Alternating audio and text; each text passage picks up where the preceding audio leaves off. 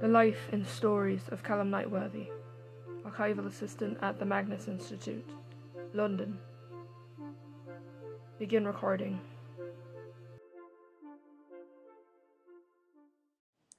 Well, another day at the Magnus Institute. It's on fucking fire. Figures.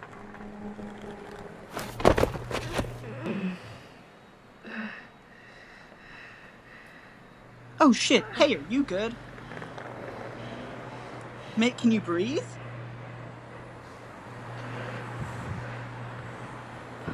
Binder. Fuck, are you binding? Shit. Nando's.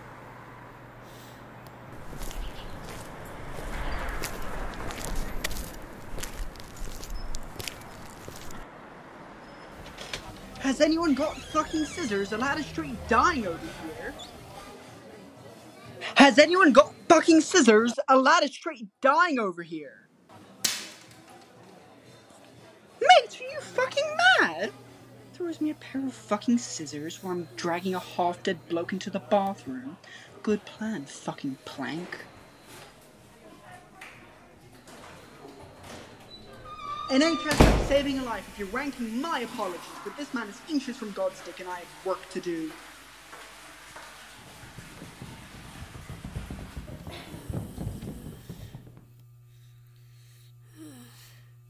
Well, that cleared him out. What the fuck? Oh, shut up and sit on the urinal. No! Toilets then? Mm-hmm.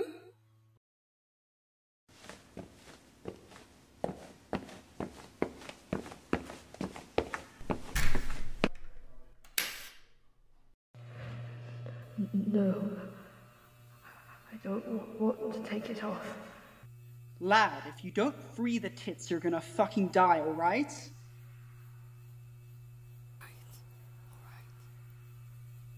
All right.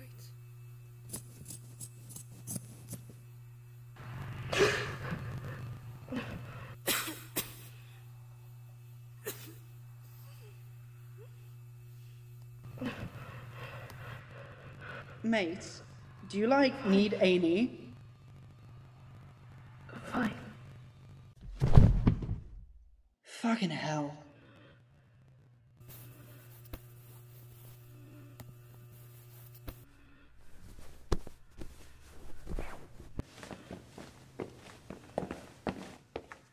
Holy shit, you're light. You ever eaten at Nando's? That'll fix it. I'm terribly sorry for the interruption, everyone. Continue your lunches. Good day. Damn it.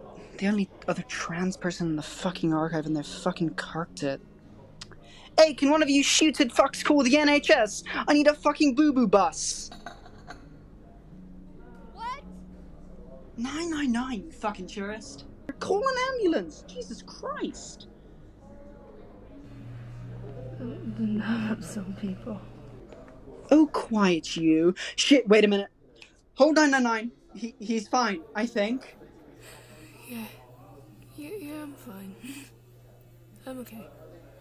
Mate, if you thought you could Prince Charles your way to this one, you were sadly mistaken.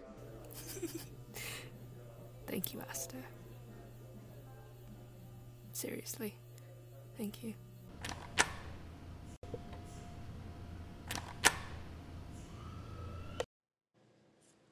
Statement of Andrea Worthington regarding the death of her friend Tom Collins. Original statement given August 7th, 1999. Thank you so much for letting me tell my story. Everyone else didn't believe me, or even listen to me. They just thought I got mad.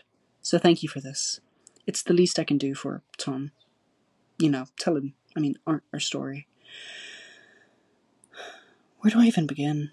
The diagnosis? The money troubles? Or any one of the incredibly stupid decisions that led to my best friend's death?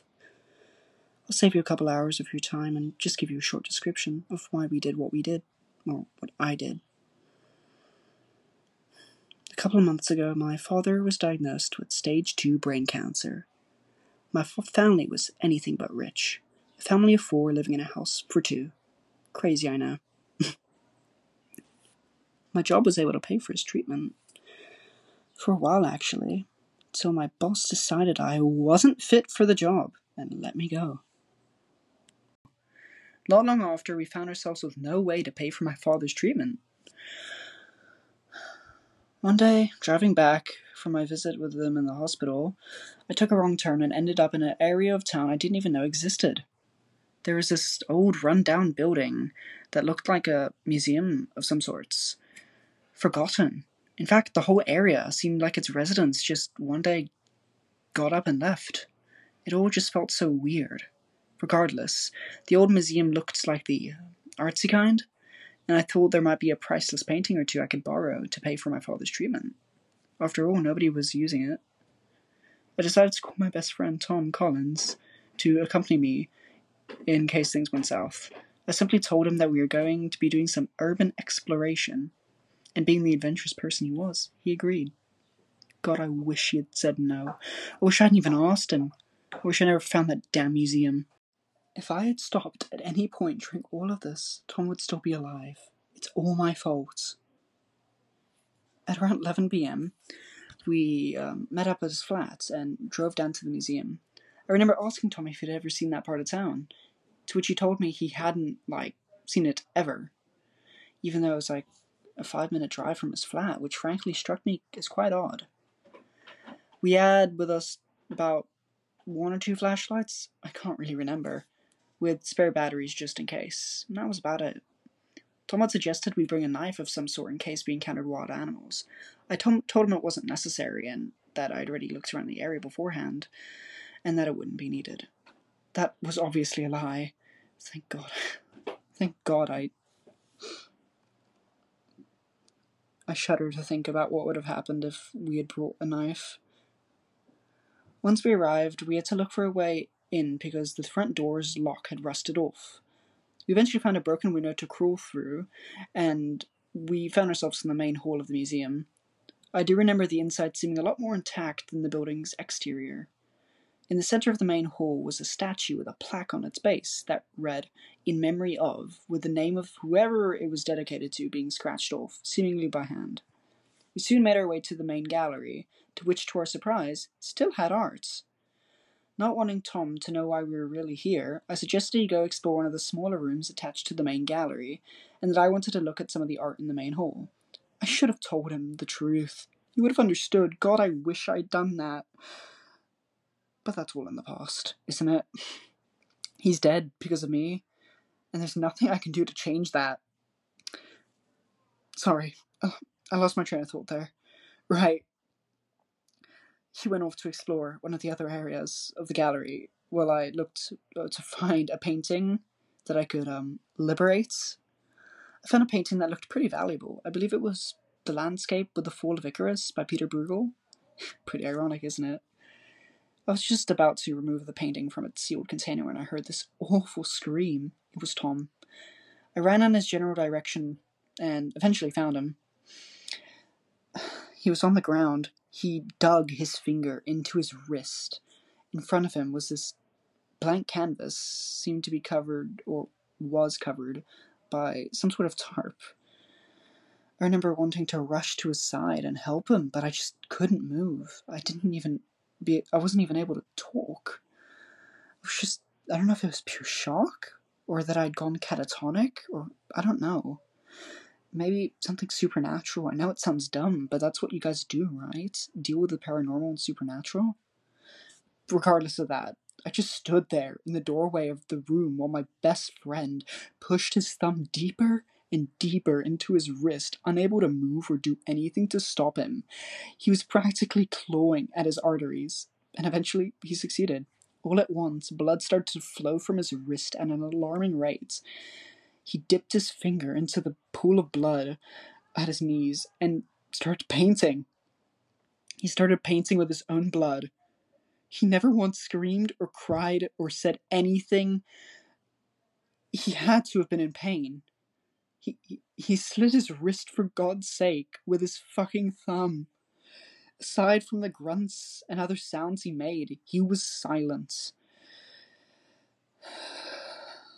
Sorry, I need a minute.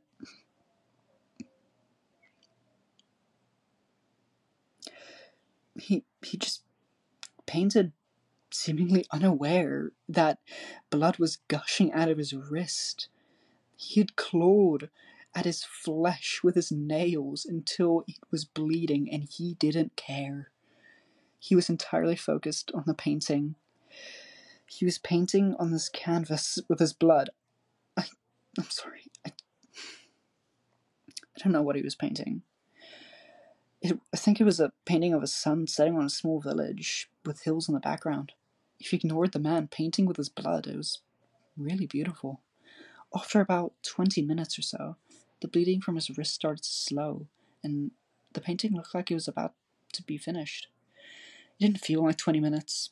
It felt like hours of watching helplessly while my friend sat in a pool of his blood, simply painting. He then made one final stroke near the bottom.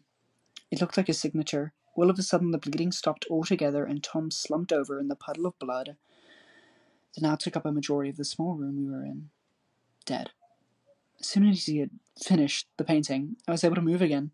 I took one last look at the finished painting, and at Tom. I had noticed the painting had already started to fade, and it was barely visible now. I just ran. I kept running. I didn't stop until I was far away from that infernal museum. I called 999, gave the police officer directions to the museum, and when they arrived, where the museum should be, it was just an empty field. I was let off with a warning for prank calling 999. Of course, they didn't believe me. Why would they? Who would believe some random girl in their mid-20s anyways? Tom was dead because of me. Because of so many stupid decisions I made, all in an effort to save my dad. He died last week, in case you were wondering. I'm here to give myself closure and to, in some pathetic way, make it up to Tom. To have him remembered. It's what he deserved. I am so sorry, Tom. It should have been me. Statement ends. Sounds like as you have a little crush on Callum Nightworthy. I don't have a crush on him. He's just a friend. Yeah, a friend. Because that's all we are. You can say all you like, but I saw your face when I mentioned him. You turned bright red. It's cute, Asta. It's adorable. Oh, don't give me that look. I saw how you looked at him. Doing these big doe eyes. You don't look at anyone like that. Not even your cat. Fuck, it's still recorded. Oh, don't turn it off. Let the world... Today's episode featured Xavier Winchester as Callum, Jen Crano as Asta. Today's episode was written by Xavier Winchester and Jen Crano. Callum Nightworthy recording is produced and directed by Xavier Winchester. Callum Nightworthy recording is licensed under a Creative Commons Non-Commercial Share-alike 4.0 international license. Callum Nightworthy recording is a fan-made podcast based on the Magnus Archives by Rusty Quill. All opinions, ideas, and stories shared are that of my own and should not reflect the opinions of Rusty Quill Ltd. Or their associates. This podcast is licensed under Creative Commons Share-alike Non-Commercial license. We're running low on statement ideas, so pop over to Gmail or wherever you email from and send us a statement. CallumNightworthy@gmail.com. We're always welcoming new scares. Thank you for listening, and face your fears. Goodbye.